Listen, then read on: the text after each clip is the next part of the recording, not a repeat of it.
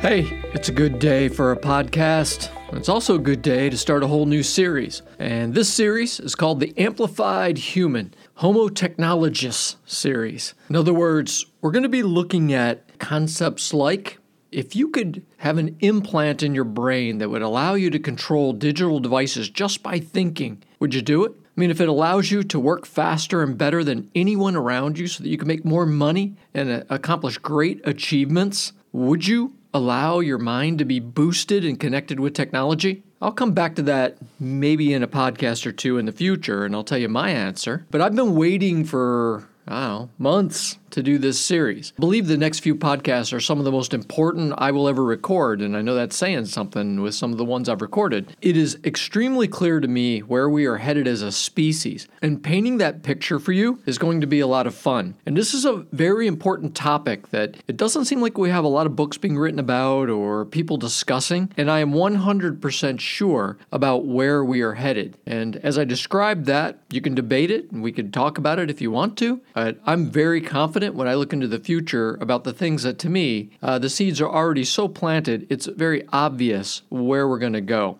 So we need to think about what that means to us, probably more than we need to either debate that it's ever going to happen or, worse, don't even understand what's going to happen. So what I'm going to do in this podcast, number 35, is we're going to talk about the amplified human, past and future. We're just going to cover it generally. We'll go on and we'll talk about the amplified human from a physical standpoint. We'll go on to talk about the amplified human from the intellectual standpoint. I'm going to talk about what it means to society. So we've got some really interesting podcasts coming up after this one. All right, let's talk about the basics. Let's lay the foundation. That's always really important when we start a new series. So the word amplified can also mean boosted or enhanced, and you're probably going to hear me use all of these interchangeably. They all mean the same thing, right? For thousands of years, humanity has built tools to help us do more with our bodies than what we could do with our bare hands. For most of those thousands of years, the tools that we've created have been separate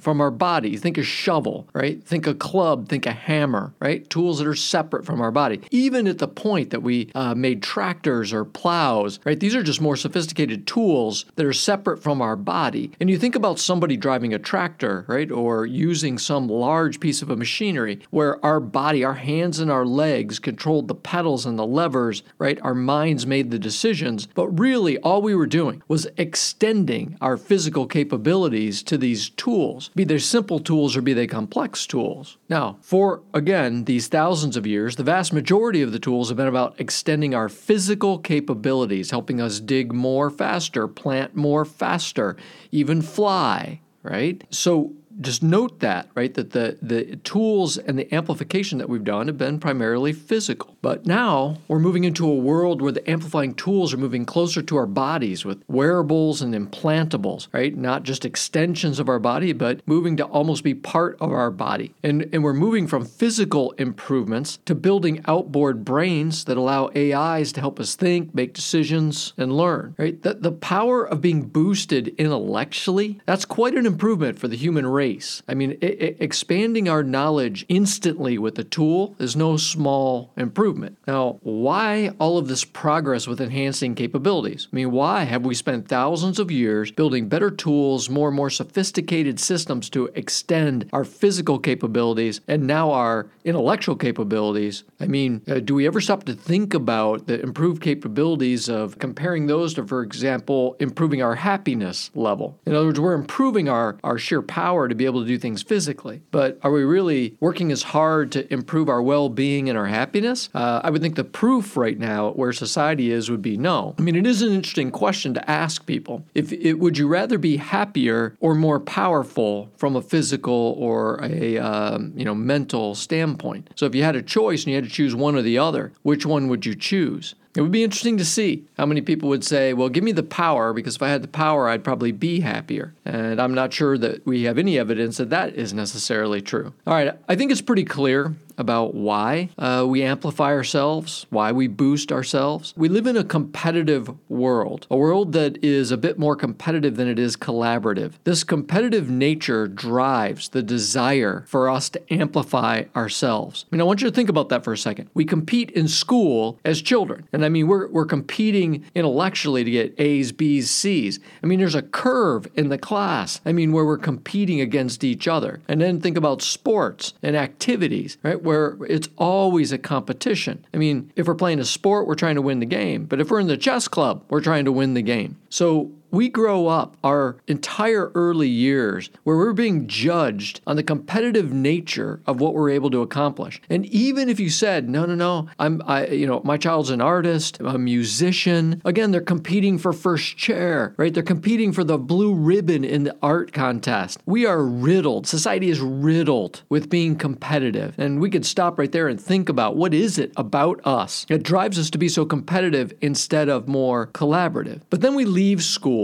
And what happens then, right? Then a lot of us end up competing in the business world and our careers, right? We're competing for status and acceptance. So that competition is no less violent than, competing in a full contact sport in a lot of ways. So competition is what drives us in many ways to believe that we need to be boosted. If we were a peaceful, collaborative world where there really was no competition and no drive to have a blue ribbon or to be first, there would be so much less reason to think that we need to be boosted or we need to be amplified in any way. So when winning in life means being better than the people around us in some measurable way, then there will always be pressure to amplify our capabilities. When we look backwards, right? If we just look backwards, we don't have to look very far to look at athletes and steroids and drugs and the impact on baseball or weightlifters or football players who tried to manipulate themselves. Or what about blood plasma and bicycle riders, right, in competition? We have done everything that we could do with chemicals, right, or even, as I said, using, blood plasma back into your body, right, to try to give ourselves a little bit of a physical advantage. We use equipment and potions as well. Like bowlers use wrist braces, right, to hold their wrists steadier when they throw the ball. Football players used to use stickum. I remember when I was growing up and I was in Cleveland, I was a Cleveland Browns fan. I remember some of the receivers having so much stickum on their hands that if they fell on the ground, they came up and it was just full of grass, right? Eventually, football banned the stickum. Bowlers probably still use wrist braces. Gymnasts use grips when they're doing the high bar, right, or doing the bars now, right? So in sports, we've had to try to draw a line somewhere of how much are we allowed somebody to be amplified, and then when is it too much and unfair amplification? We'll let people be amplified, just not too much, right? All right, set sports aside. Think about visual appearance. We will use surgery, right? Plastic surgery to make ourselves look prettier, to absolutely make ourselves look younger. I've had eye surgeries, right? So that my eyes could be able to see better. It wasn't about me looking any prettier, right? It was just having the plastic surgery to try to improve my eyesight, right? Some people are, as we talk about this, are willing to pay extremely high costs with big side effects to use steroids to grow physically or to do so much plastic surgery and go through so much of that pain to achieve some level of beauty that they have in their minds that they would like to achieve. So think of the costs that we've been willing to pay to be able to make ourselves more beautiful or enhance our physical capabilities. The bottom line is there are, not everybody, right, but there are a large swath of humanity that is willing to do just about anything to boost their performance if it will give them an edge in the world. And this really has been true since humans invented fire, the wheel, the plow, the club, the stick, weapons, for thousands and thousands of years. Those were tools that somewhere along the line, we would cross to enhancing our capabilities to do things that were negative in the world and not just positive in the world. So let's look forward, right? I'm sure you can look back and think about all the tools and all the enhancements over the thousands of years that we have built. If we look forward, we want to be able to enhance ourselves with technology. That is the new tool with the new level of power. And we're going to see an exploding amount of options with technologies. Every generation from now on will have an interesting choice to make as far as how much to amplify themselves or not. And I suspect, just knowing humanity, we'll have people at both ends of the spectrum and a big curve in the middle. We'll have the bell curve. We'll have the people who refuse to use any technology at all. They will be the people who are the naturalists. And then we'll have people all the way at the other side that will be the cyborgs. And then, like I said, we'll have a giant bubble in the middle of people who try to balance how much technology they use to boost their capabilities or don't. Now, in this future technology world, as we look forward, there are many tools that are going to be able to help amplify us. In fact, I've been thinking about it and kind of put them into categories so it might be easier to understand, right? The categories of tools that can enhance us, right? First of all, we're going to have the informational tools, the software applications, the AIs, the sensors, the ability to consume massive amounts of data, right? But there will be the informational tools that may bring more information to us. Think about augmented reality and a heads-up display, right? Able to give us a whole second set of information as opposed to just what our eyes normally see. So there will be a number of informational tools that will augment us. And of course, we'll have the physical tools, prosthetics, brain-computer interfaces, right? And then even getting into nanotech and biotech, right? Genetic tools that can change us like CRISPR. So we'll have all of the physical enhancements that technology can bring us. The intellectual, right? So again, the outboard brain that we'll talk about, I'm sure, over and over again, right? The addition of being able to mix augmented reality, AI, right? Mix all kinds of technologies into that outboard brain that will be able to help us intellectually to make better decisions, right? To be able to consume huge amounts of information that we normally could not consume. So that's a category. Then we have a category of, I would say, creativity and innovation, that we're going to be able to have enhancements because an AI will be able to co-work with us, or we will co-work with the AI to be able to be more creative and innovative. We can come up with an idea, have the AI help us execute on that idea, for example, which today we're already doing with all of the generative AI that is out in the world. And so the ability to enhance our innovation, to find new ideas that maybe we couldn't even develop on our own, and then to make those ideas come true. So that's a category. And the last one I'll bring up is just virtual assistants or agents. The ability to have a technology-based friend, a technology-based assistant that gets to know us over the years, that can act on our behalf, that can act for us to help us with any situation, or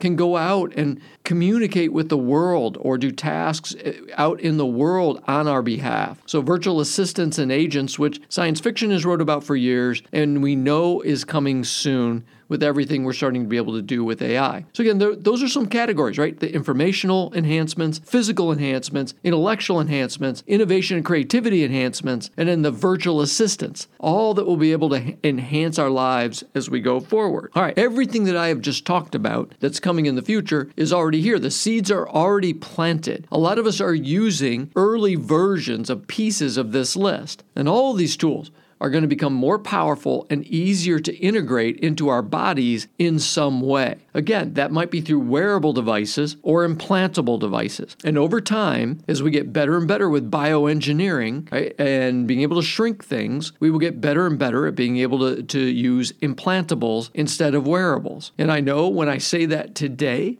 people get pretty nervous because they don't like the idea of implanting technology subdermally. This is something that absolutely will happen because once people see that you can do an implant and it gives you an amazing amount of power, people will be willing to try it. All right, but today, generally, people are more comfortable with wearables. So I'm sure that will change, slowly over the years. I don't expect something to happen, that immediately changes a whole generation's mind because we have generations that didn't grow up with implantables. But as we have more and more implantable medical devices, and we already have some implantable medical devices today, think about, the implantable heart rate monitors, right, or the devices, the pacemakers, right? We already have implantable devices. They will get better and better. And I think that will help lower people's concern with implantables that are not healthcare related, but are related to connecting us to technology. Now, when you look into the future, one of the things I've always found, if I want to be really accurate, is to really understand human behavior, needs, motivations, and drivers, because those don't really change very quickly over time. Now, it is true that over time we have value creep,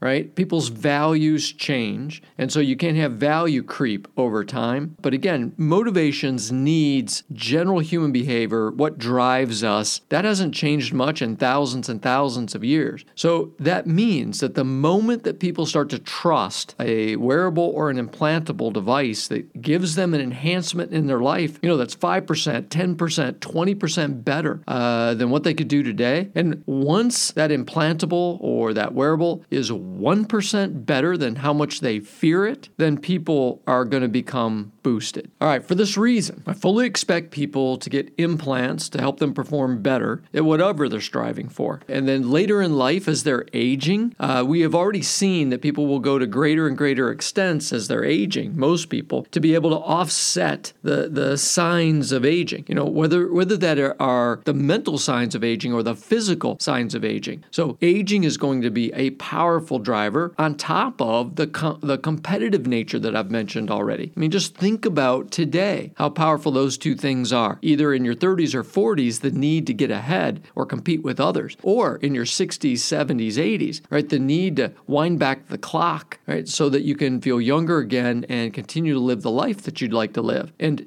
sitting there to fill the breach is going to be a lot of technology that's going to be able to amplify us. So the rest of this series, again, we're going to be talking about what amplified humans might look like. And what I want to do is deal along the way with the philosophical debate about people boosting themselves with technology. Not just talk about what can we do, what will we do, but more what motivates us, what that will cause for us. Will it ultimately be a positive or a negative? That's always what you need to understand philosophically about where technology is going to go. Not just what is going to happen, but what it means to us. Really good science fiction books don't just paint a picture of where things are going in the future. What they do is they also deal with the human beings involved and how that future world impacts them. All right, I have concerns about amplifying with technology, and I have hopes. As always, I like to talk about the concerns first, and then I like to talk about the hopes and show what is more on the optimistic side. So when I look at how science has given us prescription medicines as an example and how society has used these, I fear the same dynamics will happen with technology. We absolutely overuse prescription medicines. I mean, when a person adopts a belief that a pill can solve any and every problem in their life, that they can reach out to the healthcare community who will solve everything for them, and then that same person's taking very little responsibility about why they need the pill, why they need the prescription, then they've adopted a better living through chemistry mindset. And I think a better chemistry mindset, better living through chemistry, hurts them in a couple different ways. The first is that their struggles could be solved in some times by healing emotional wounds or dealing with the mental health issues that are behind the physical issues. So instead of dealing with the root cause is of their issue, they are using pills or medicines, right, to try to cover up or offset what really is an emotional wound, right, or some mental issue. So the second is the physical impact of taking the medicine itself due to the side effects that many medicines have. Like, these are my top two concerns about better living through chemistry. Are we really dealing with the root causes that need to be dealt with, or are we just covering them up? And, what about all the side effects from the prescription medicines? Now, if you're somebody that is taking prescriptions right now and you're upset that I've said this, please understand, I don't think that all prescriptions are bad. If I get an infection, I am absolutely going to use a prescription to try to, get rid of that infection. So I try to be wise about at what point might I use some type of medicine. If I have a really bad headache, I'm going to take Advil and knock the headache out. So I understand. I'm not saying that all better living through chemistry is bad. I'm saying there are some people who that is their first go-to, who believe that they can fix anything wrong with them by using the healthcare system, as opposed to taking responsibility responsibility for what in many cases are things that they could solve that would help them heal. All right, so if you think about that mindset, and I'm just using that as an example, the better living through chemistry mindset, what happens when people start believing, somewhat irrationally, that implanted technology will solve any problem for them, or make them a star, make them win, right? Make them rich, make them accomplish anything they want to be able to accomplish, or make them elite at anything they're doing. We then just add a better living through technology model, much like a better living through chemistry, where we believe that the technology is going to solve any problem for us. In just the same way, it will not. There will be some things that the technology can solve, but there'll be many things that the technology will not solve. So I just wanted to show that example, but this is a bit my concern, is psychologically how humans look at things that aid us and how sometimes we misuse those things that would aid us. Another thing I worry about, for example, is implanting technology that causes physical problems as it ages and as we age. When you put an implantable in when you're 20 years old, that implantable now could possibly be in you for 60 years, 80 years. Now, you might have it taken out. That might be something that becomes very normal to us, that we put implants in and then we take them out every 5 years. I have to think that there's a little bit of damage or a little bit of danger of damage of taking implants in and out, or what happens when an implant is in for too long. So that's a concern I have is, our better living through technology and just the practical aspects of what happens when we do implants. What about the problem of digital criminals or government entities that seek to take control of an implantable in some way? I've mentioned in these podcasts before, the danger about a pacemaker that's tied to the internet. If the pacemaker is tied to the internet so that a doctor can monitor it, it also means that a digital criminal could get to that pacemaker and turn it off or speed it up. So, with my high beams on, there's a lot that I can think to worry about implantables or even wearables, right, that are close devices to us. So, all is not wonderful in the land of being boosted with technology. But let's look at a more optimistic view. The sheer expansion of capabilities, right, is going to be able to help us have more personal safety and security. We will be able to do physical repairs that will help people that have some either natural weakness they were born with, right, or something that could have happened to them in an accident. But we will be able to use our technology, just like we are doing today with prosthetics, right, to be able to get somebody back to, an average level or even maybe an above average level. I love the thought of this. This is something that we're going to be able to do with our technology to not just boost people unfairly, but at least bring people back to, a fair ability to live in the world, right? Or at least an ability to live in the world that is easier for them. Over the next 3 podcasts, I'm going to get much more specific about what all of this looks like as we look into the future and talking more about kind of this optimistic view. I do have to say that this is a massive change that is happening to us. I say over and over again, the digital transformation is not about we're just getting more technology. The digital transformation is that we are integrating technology into our lives, into our processes and systems to do things that we have never done before. We are creating hybrid solutions to everything, part human, part technology. So far, if we looked at this over the last 20 to 25 years, I say often, on this podcast, I think if you take technology on the whole as of this day, we're at 55% good things and 45% not so good things. In other words, I think it leans a little bit more towards good than bad. This is why this podcast is called The Digital Optimist. This change is a massive wave. Right? It will not be strictly technical of us using our technology to be able to extend our ability to lift something or, run faster or be able to access technology by looking at a screen. This sweep of change very well be mix of nanotech, biotech, and tech that is all coming together to amplify our capabilities in different ways. Again, our physical and mental capabilities. I mean, for all my life and all humanity before me, we have been natural for the most part. And I'm going to use the word natural, not normal, right? But natural. In other words, we weren't really boosted by technology. We used tools. But today we stand on the precipice of integrating technology into our biological systems, either very close with wearables or inside of us, subdermal with implantables. And there is a part of me that mourns this change. And I struggle to wrap my mind around why. I mean, maybe it's the understanding that we will never be the same as humanity when we take this next step. In other words, we will never go back to all of us being natural. There will be some people that choose to be natural, and there will be some people that are modified slightly, and then there will be some people that are boosted in massive ways. And there is a part of me that mourns that we are on this precipice. Will we be more powerful? Yes. Will we live longer? Probably. Will we experience more? Surely we will. I mean, unchained from our physical, our intelligence limitations,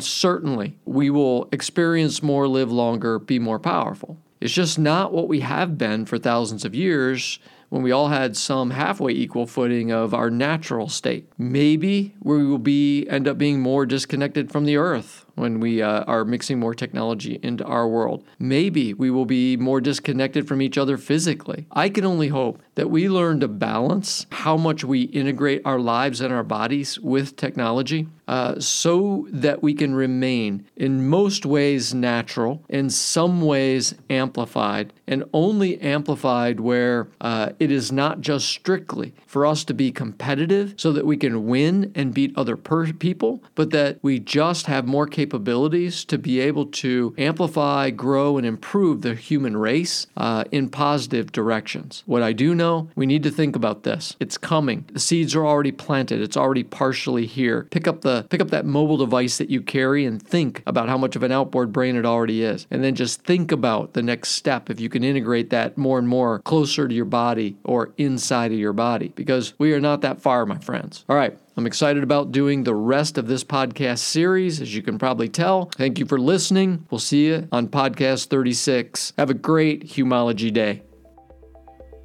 Thank you for listening and giving these ideas a chance. Let this be a two-way conversation and connect with me on Twitter at @sklosowski or on LinkedIn. I also write a blog that you can find at scottklosowski.com. An added bonus is a library of thought-leading graphics you can download from the site. One more thing, please take a moment and rate this podcast on whatever platform you use. Ideas are powerful change agents, and positive reviews will help spread the digital optimism.